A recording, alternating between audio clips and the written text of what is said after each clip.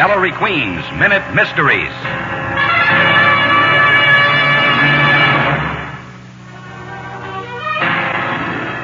This is Ellery Queen with a case I call the rocking chair fraud. A museum aide approached me to authenticate an item being considered for the early American wing of the museum. It was a very crude wooden hobby horse that was purported to have been the inspiration for Benjamin Franklin's invention of the rocking chair. What does the seller want for this antique hobby horse, I asked. The aide replied, really more than we want to pay. Then don't, I said. It's a fake. In a moment, I'll tell you how I knew. In the case of the rocking chair fraud, the first hobby horse wasn't made until around 1800. Franklin died in 1790. Pretty difficult to get inspired when you're cold in the grave.